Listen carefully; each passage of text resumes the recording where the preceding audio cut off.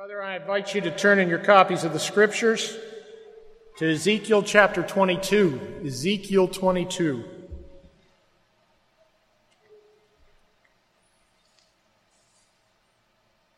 I'll be reading the entire chapter. However, our text is primarily verses 30 through the end of the chapter.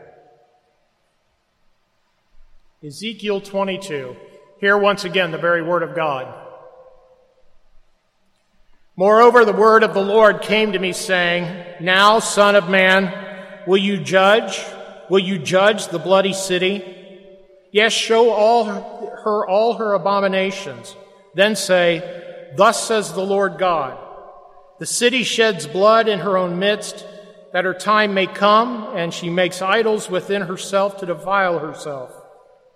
You have become guilty by the blood which you have shed, and have defiled yourself with the idols which you have made. You have caused your days to draw near, and have come to the end of your years. Therefore I have made you a reproach to the nations, and a mockery to all countries. Those near and those far from you will mock you as infamous and full of tumult. Look, the princes of Israel, each one has used his power to shed blood in you. In you have made light of father and mother. In your midst they have oppressed the stranger.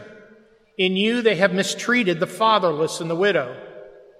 You have despised my holy things and profaned my Sabbaths. In you are men who slander to cause bloodshed. In you are those who eat on the mountains. In your midst they commit lewdness. In you men uncover their father's nakedness. In you they violate women who are set apart during their impurity. One commits abomination with his neighbor's wife. Another lewdly defiles his daughter-in-law. And another in you violates his sister, his father's daughter. In you they take bribes to shed blood. You take usury and increase. You have made profit from your neighbors by extortion and have forgotten me, says the Lord God. Behold, therefore, I beat my fists at the dishonest profit which you have made, and at the bloodshed which has been in your midst. Can your heart endure? Can your hands remain strong in the days when I shall deal with you? I, the Lord, have spoken and will do it. I will scatter you among the nations, disperse you throughout the countries, and remove your filthiness completely from you. You shall defile yourselves in the sight of the nations, then you shall know that I am the Lord. The word of the Lord came to me, saying, Son of man, the house of Israel has become dross to me. They are all bronze, tin, iron, and lead in the midst of a furnace. They have become dross from silver. Therefore, thus says the Lord God, because you have become dross, therefore, behold, I will gather you into the midst of Jerusalem. As men gather silver, bronze, iron, lead, and tin into the midst of a furnace to blow fire on it, to melt it, so I will gather you in my anger and in my fury, and I will leave you there and melt you. Yes, I will gather you and blow on you with the fire of my wrath, and you shall be melted in its midst. As silver is melted in the midst of a furnace, so shall you be melted in its midst. Then you shall know that I, the Lord, have poured out my fury on you. And the word of the Lord came to me, saying, Son of man, say to her, You are a land that is not cleansed or rained on in the day of indignation. The conspiracy of her prophets in her midst is like a roaring lion tearing the prey. They have devoured people. They have taken treasure and precious things. They have made many widows in her midst. Her priests have violated my law and profaned my holy things. They have not distinguished between the holy and unholy, nor have they made known the difference between the unclean and the clean. And they have hidden their eyes from my Sabbaths, so that I am profaned among them. Her princes in her midst are like wolves, tearing the prey, to shed blood, to destroy people, and to get dishonest gain.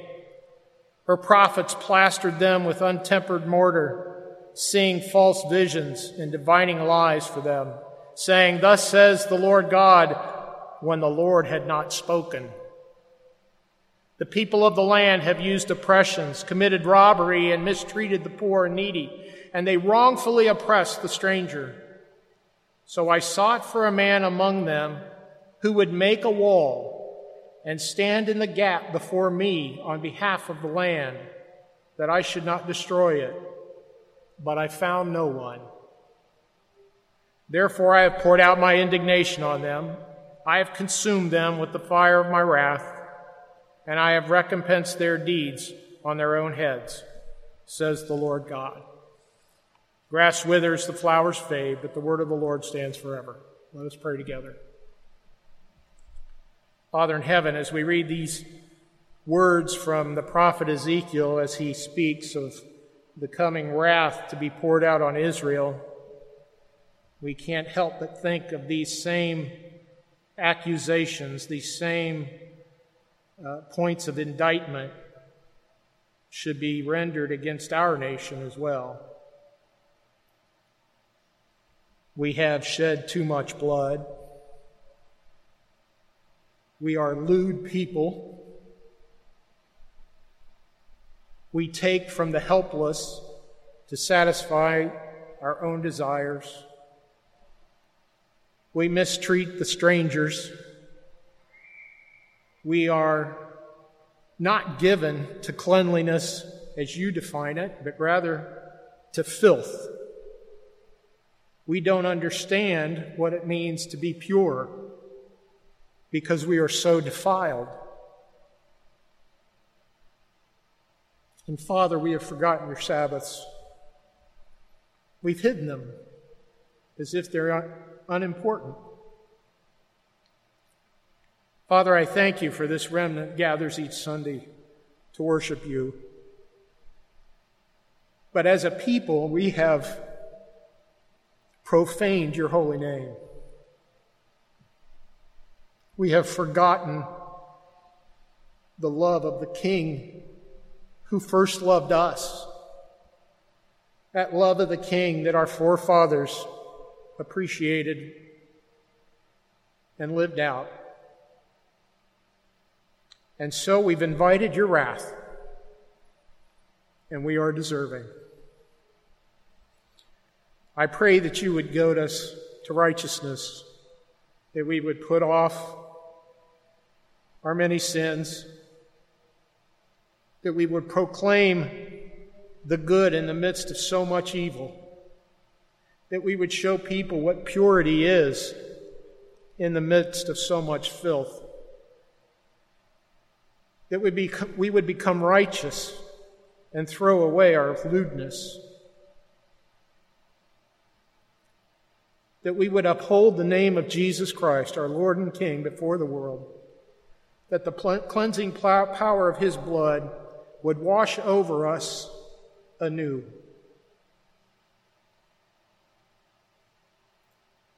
And that we might be raised up to newness of life, abundant life which he has promised to those who humble themselves before him. May that be our nation and the nations of this world, Lord.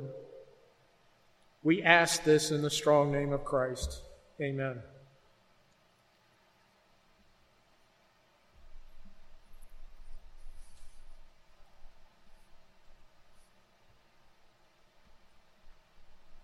Today I've chosen to divert from our study in 2 Samuel to address a current event. I seldom do this, but today I thought it was important.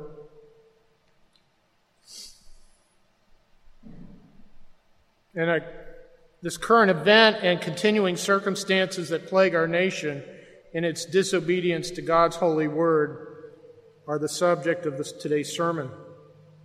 The current event to which I speak is the circumstances surrounding Charlie Gard. Who is Charlie Gard? Charlie is a 10-month-old patient in intensive care at Great Ormond Street Hospital, London, England. On August 4th, 2016, he was born a perfectly healthy baby at full term and at a healthy weight. After about a month, however, Charlie's parents noticed that he was less than able to less able to lift his head and support himself than other babies of a similar age.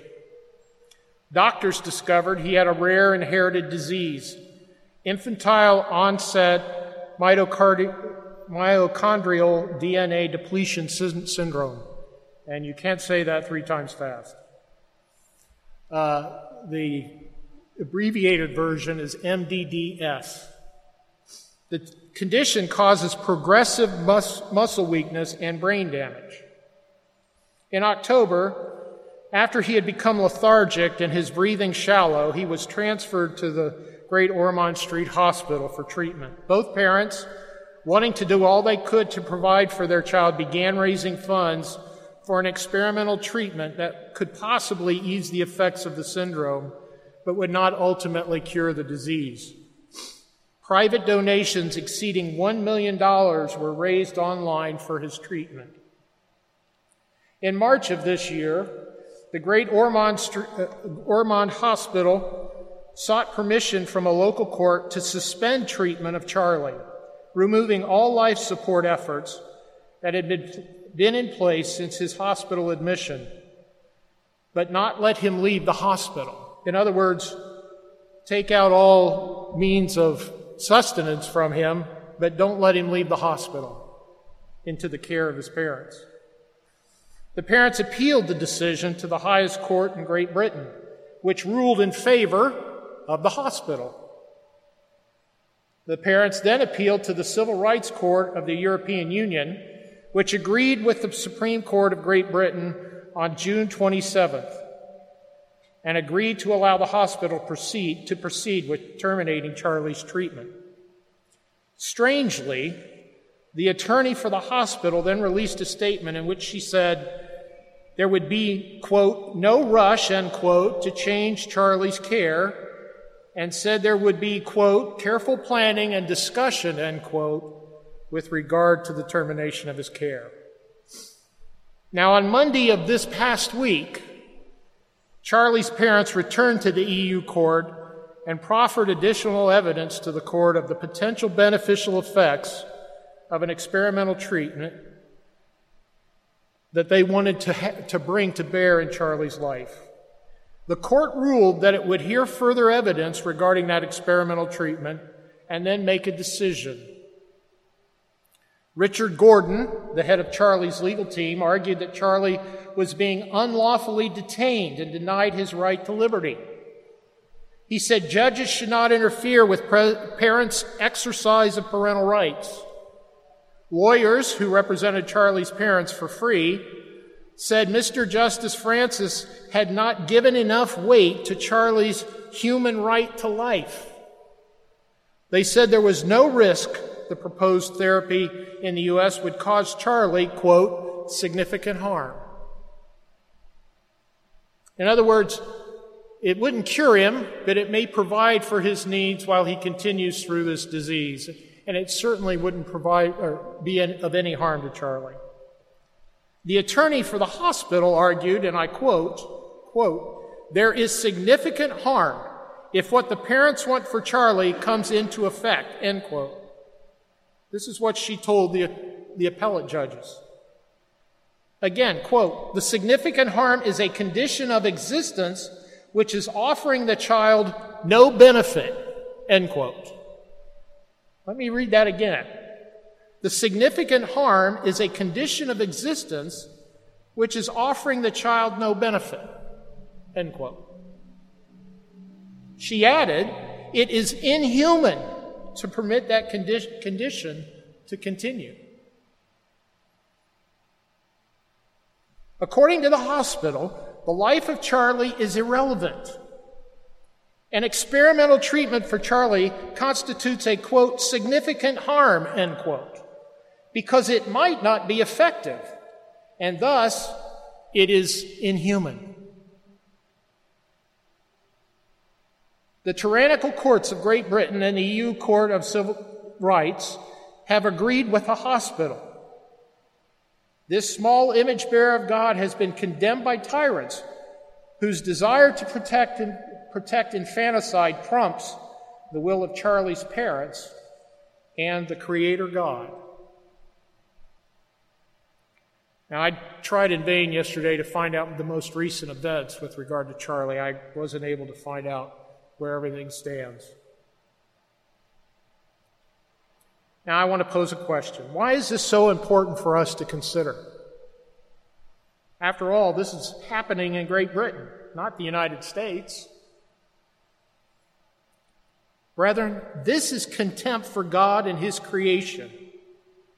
And it permeates most nations of this world, including our own. Paganism seeks all kinds of sacrifices to be laid on its altars of convenience. And Charlie is just the recent target. From the preborn child to the ill and infirm child, as is the case with Charlie, to the disabled individual, to the elderly and infirm, sacrifices can be found everywhere. It is only a matter of time when we shall see the pagans once again choose to sacrifice Jews or blacks or maybe Eskimos or maybe Kentuckians. I have a confession to make.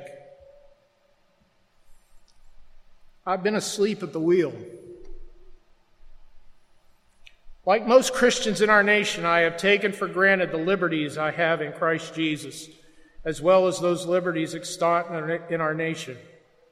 I have presumed upon God's grace and His long-suffering.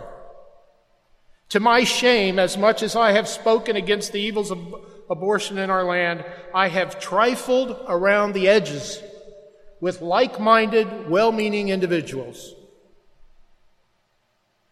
I have placed my faith and trust in politicians who I believed truly desired to end our Holocaust, but have merely massaged the egos of well-meaning but impotent individuals like myself. I have done this to my own harm and to the harm of generations to follow me. When a man repents, he must turn and go the other way. In my case, I must turn from my apathy and cowardice and do what God has called me to do. God has called me to disciple nations. It is high time I do this more earnestly. Your children, my children, and my grandchildren are at risk of becoming statistics for pagan gods of this world.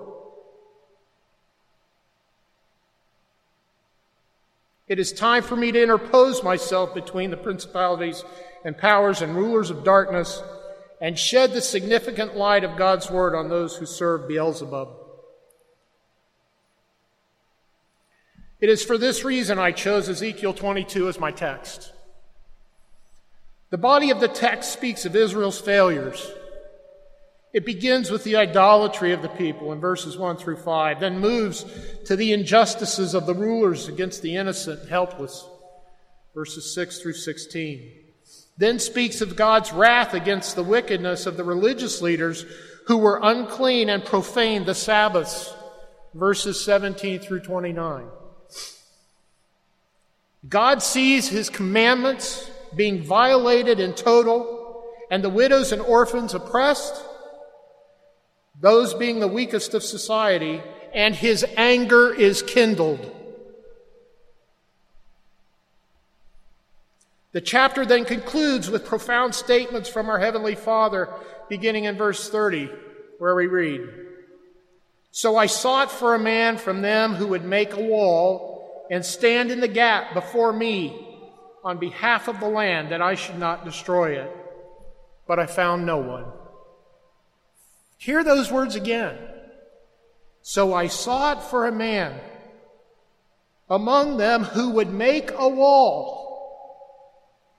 He sought for a man in his covenant people, a man who would intercede by making a wall. This is the same kind of intercession Moses did on behalf of the people of God when God was so angry with them for bellyaching and complaining about His deliverance from Egypt.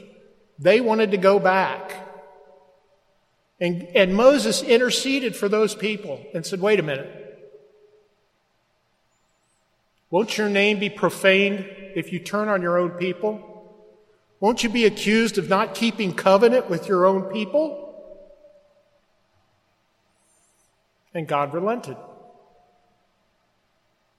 God is seeking that kind of person. So I sought for a man among them who would make a wall and stand in the gap before me on behalf of the land, that I should not destroy it, but I found no one. Therefore, I have poured out my indignation on them. I have consumed them with the fire of my wrath, and I have recompensed their deeds on their own heads, says the Lord God. Brethren, if God would do this to his own chosen people, what makes us think we're exempt from such an action against our evil actions?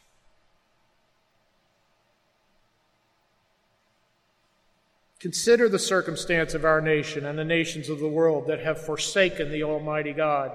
Does this chapter from Ezekiel sound like it could be describing us, or Great Britain, or China, or Iran, or any of 100 other nations of this world? Certainly it does. Brethren, God is not mocked. He shall not keep his anger forever. When he sees his will being thwarted by idolatries, adulteries, lewdness, murders, thievery, the bearing of false witness, and covetousness, his anger is aroused, and he will not be silent. He looks for a man to intervene as an intercessor. Who will stand for God and his righteousness? Who will rise up against tyrannical rulers along with their willing accomplices and intercede for the righteous? In the days of Ezekiel, God could find no one. Therefore, his indignation was poured out on Israel, and she was ultimately destroyed in totality with the destruction of the temple and the fall of Jerusalem. All of that would come later, but it would come. In the days of Ezekiel, there was no one who came to the aid of God's chosen people. However, there was a man who arose to protect and defend a remnant. His name is Jehovah, Emmanuel, the Messiah of Israel. His intercession was and is sufficient to bring men to their knees in humility and repentance. He has turned the wrath of God away from all those people and nations who bow before him.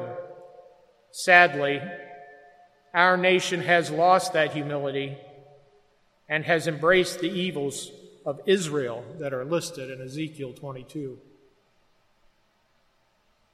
What then is needed to turn the hand of God's judgment? This is a time for intercession by a band of mighty men. Men like those who followed King David of old. It is time for a band of courageous men to intercede and, quote, make a wall and stand in the gap before God on behalf of the land, end quote.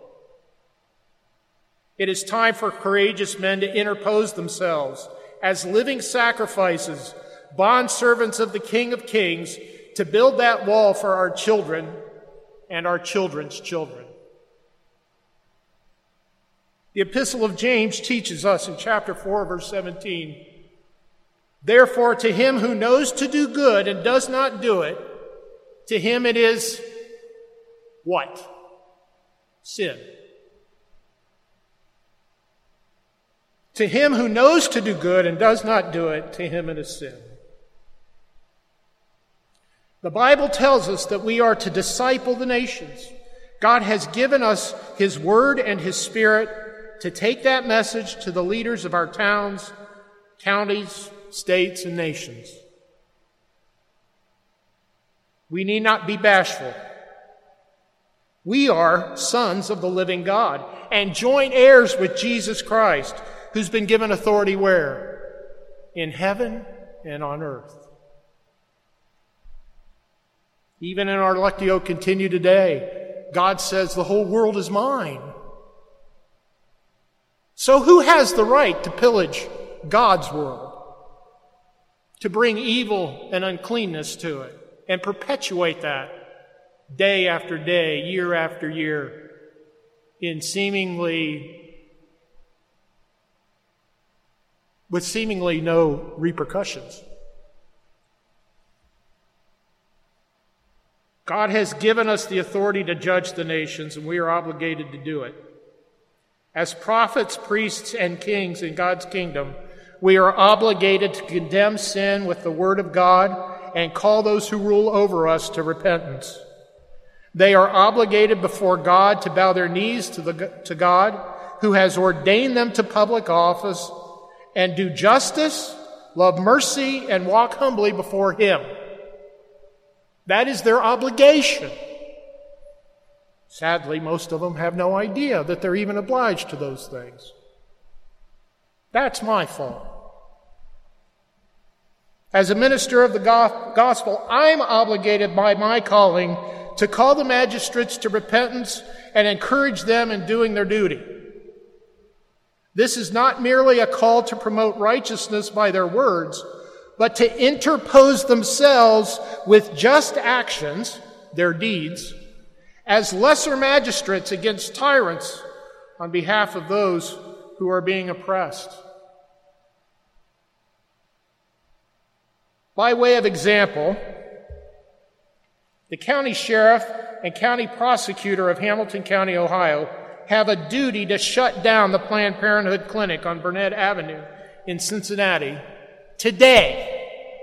Not tomorrow, not next week or next month, or after the next judicial hearing, but today. That's their duty. Murders are being committed there, and they are in clear those who do those things are in clear violation of God's revealed will. There are no excuses.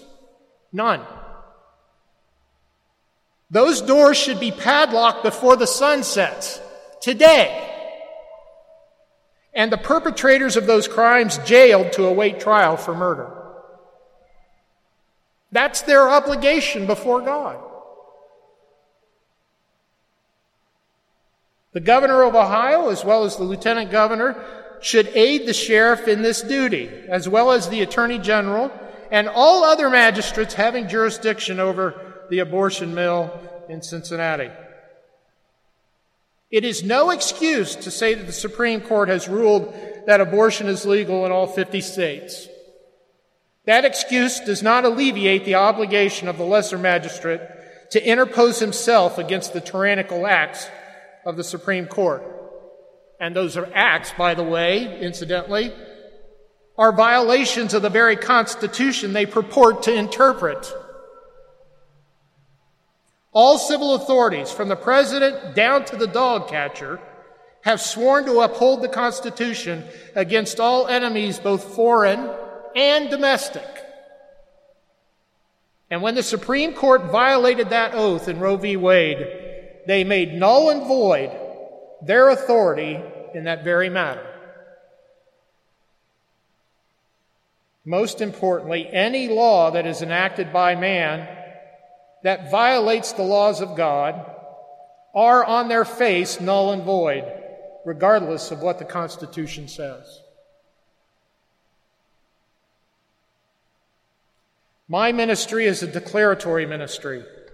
I am called by God to declare the whole counsel of God in discipling nations. I failed. I have yet to meet with a civil magistrate and inform him of his duties before God. And they're all around me. I confess that right now, and I intend to repent. To know to do good by confronting the civil magistrates with their sins, calling them to repent and to intercede for righteousness, and not doing that, that is my sin.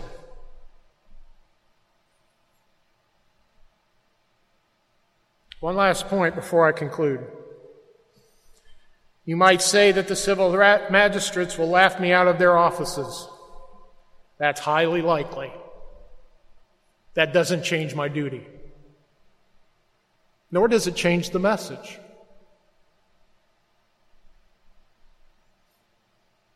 I bring one other means at my disposal to the meeting when I meet with those magistrates.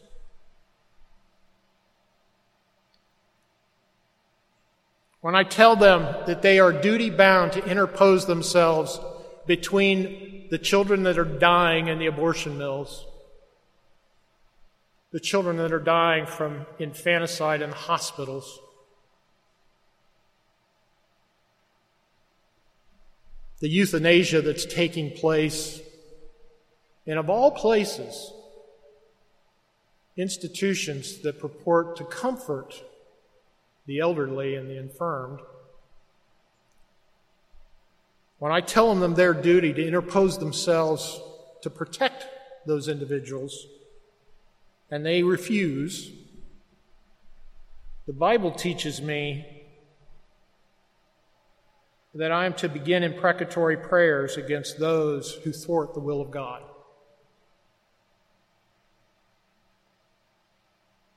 They will likely laugh at that as well. But again, God will not be mocked. And that means of grace, prayer, is far more powerful than any man that lives on this earth.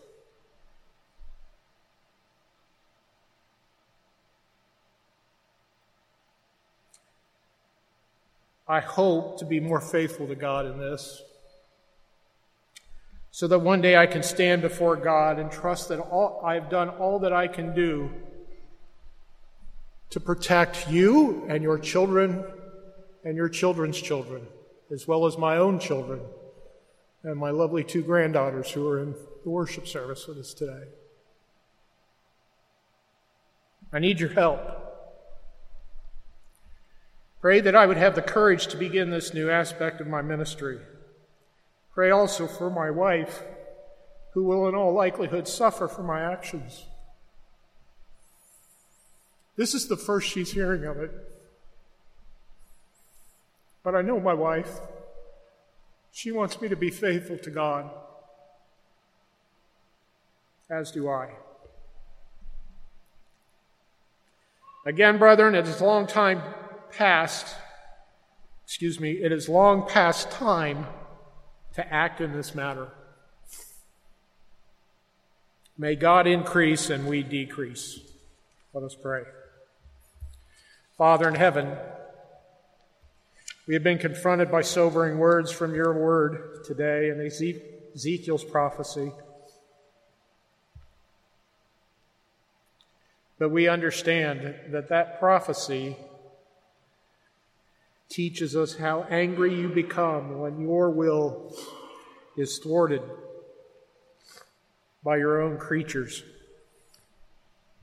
You didn't even hesitate to judge your covenant people for their unfaithfulness.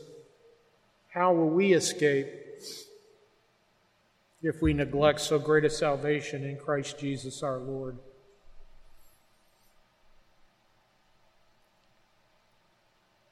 Father, I pray that you would raise up pastors throughout this country to do the same duty. That we'd throw off our pietism and get to work.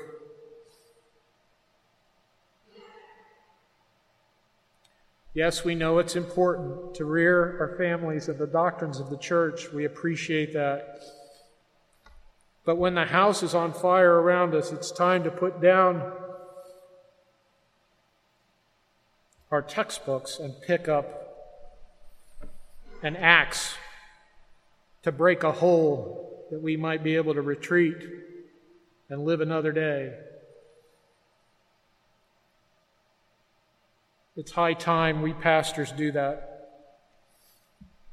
And as I contemplate confronting my brethren in this very necessary work, I pray that you would prepare their hearts to hear those words. I thank you for a congregation, Lord, that supports me and desires for our country to repent, that a new reformation would sweep across this land. May that reformation begin as early as this year, the year in which we celebrate the 500th anniversary of the Protestant Reformation. Father, I pray for those who are here, that you would bless them, that you would raise up from our young men those who would preach the gospel with faithfulness, men who would not trifle around the edges, but rather confront evil in the principalities, powers, and rulers of darkness in high places in our day. We pray, Father, also that you would bless the wives, mothers, daughters, sisters of those men, knowing of the sacrifice that it might take to turn our nation back to righteousness. Men who have to build a wall and have to give their attention to that which will divert their attention from other things. Father, I pray for this new aspect of my ministry. I pray that you'd give me the courage to persevere, that you would get any glory that might come from it, that you would increase, that I might decrease. But Father, that your Son's kingdom would advance. We commit that to your care. We pray for those in authority over us, Lord, in both in the church and in the civil realm. Give us men who would govern us, who do justice, who love mercy, and walk humbly before you. Put down the proud and arrogant, and raise up the humble, Lord. We pray this as our psalm this morning that we sang teaches us, you shall do.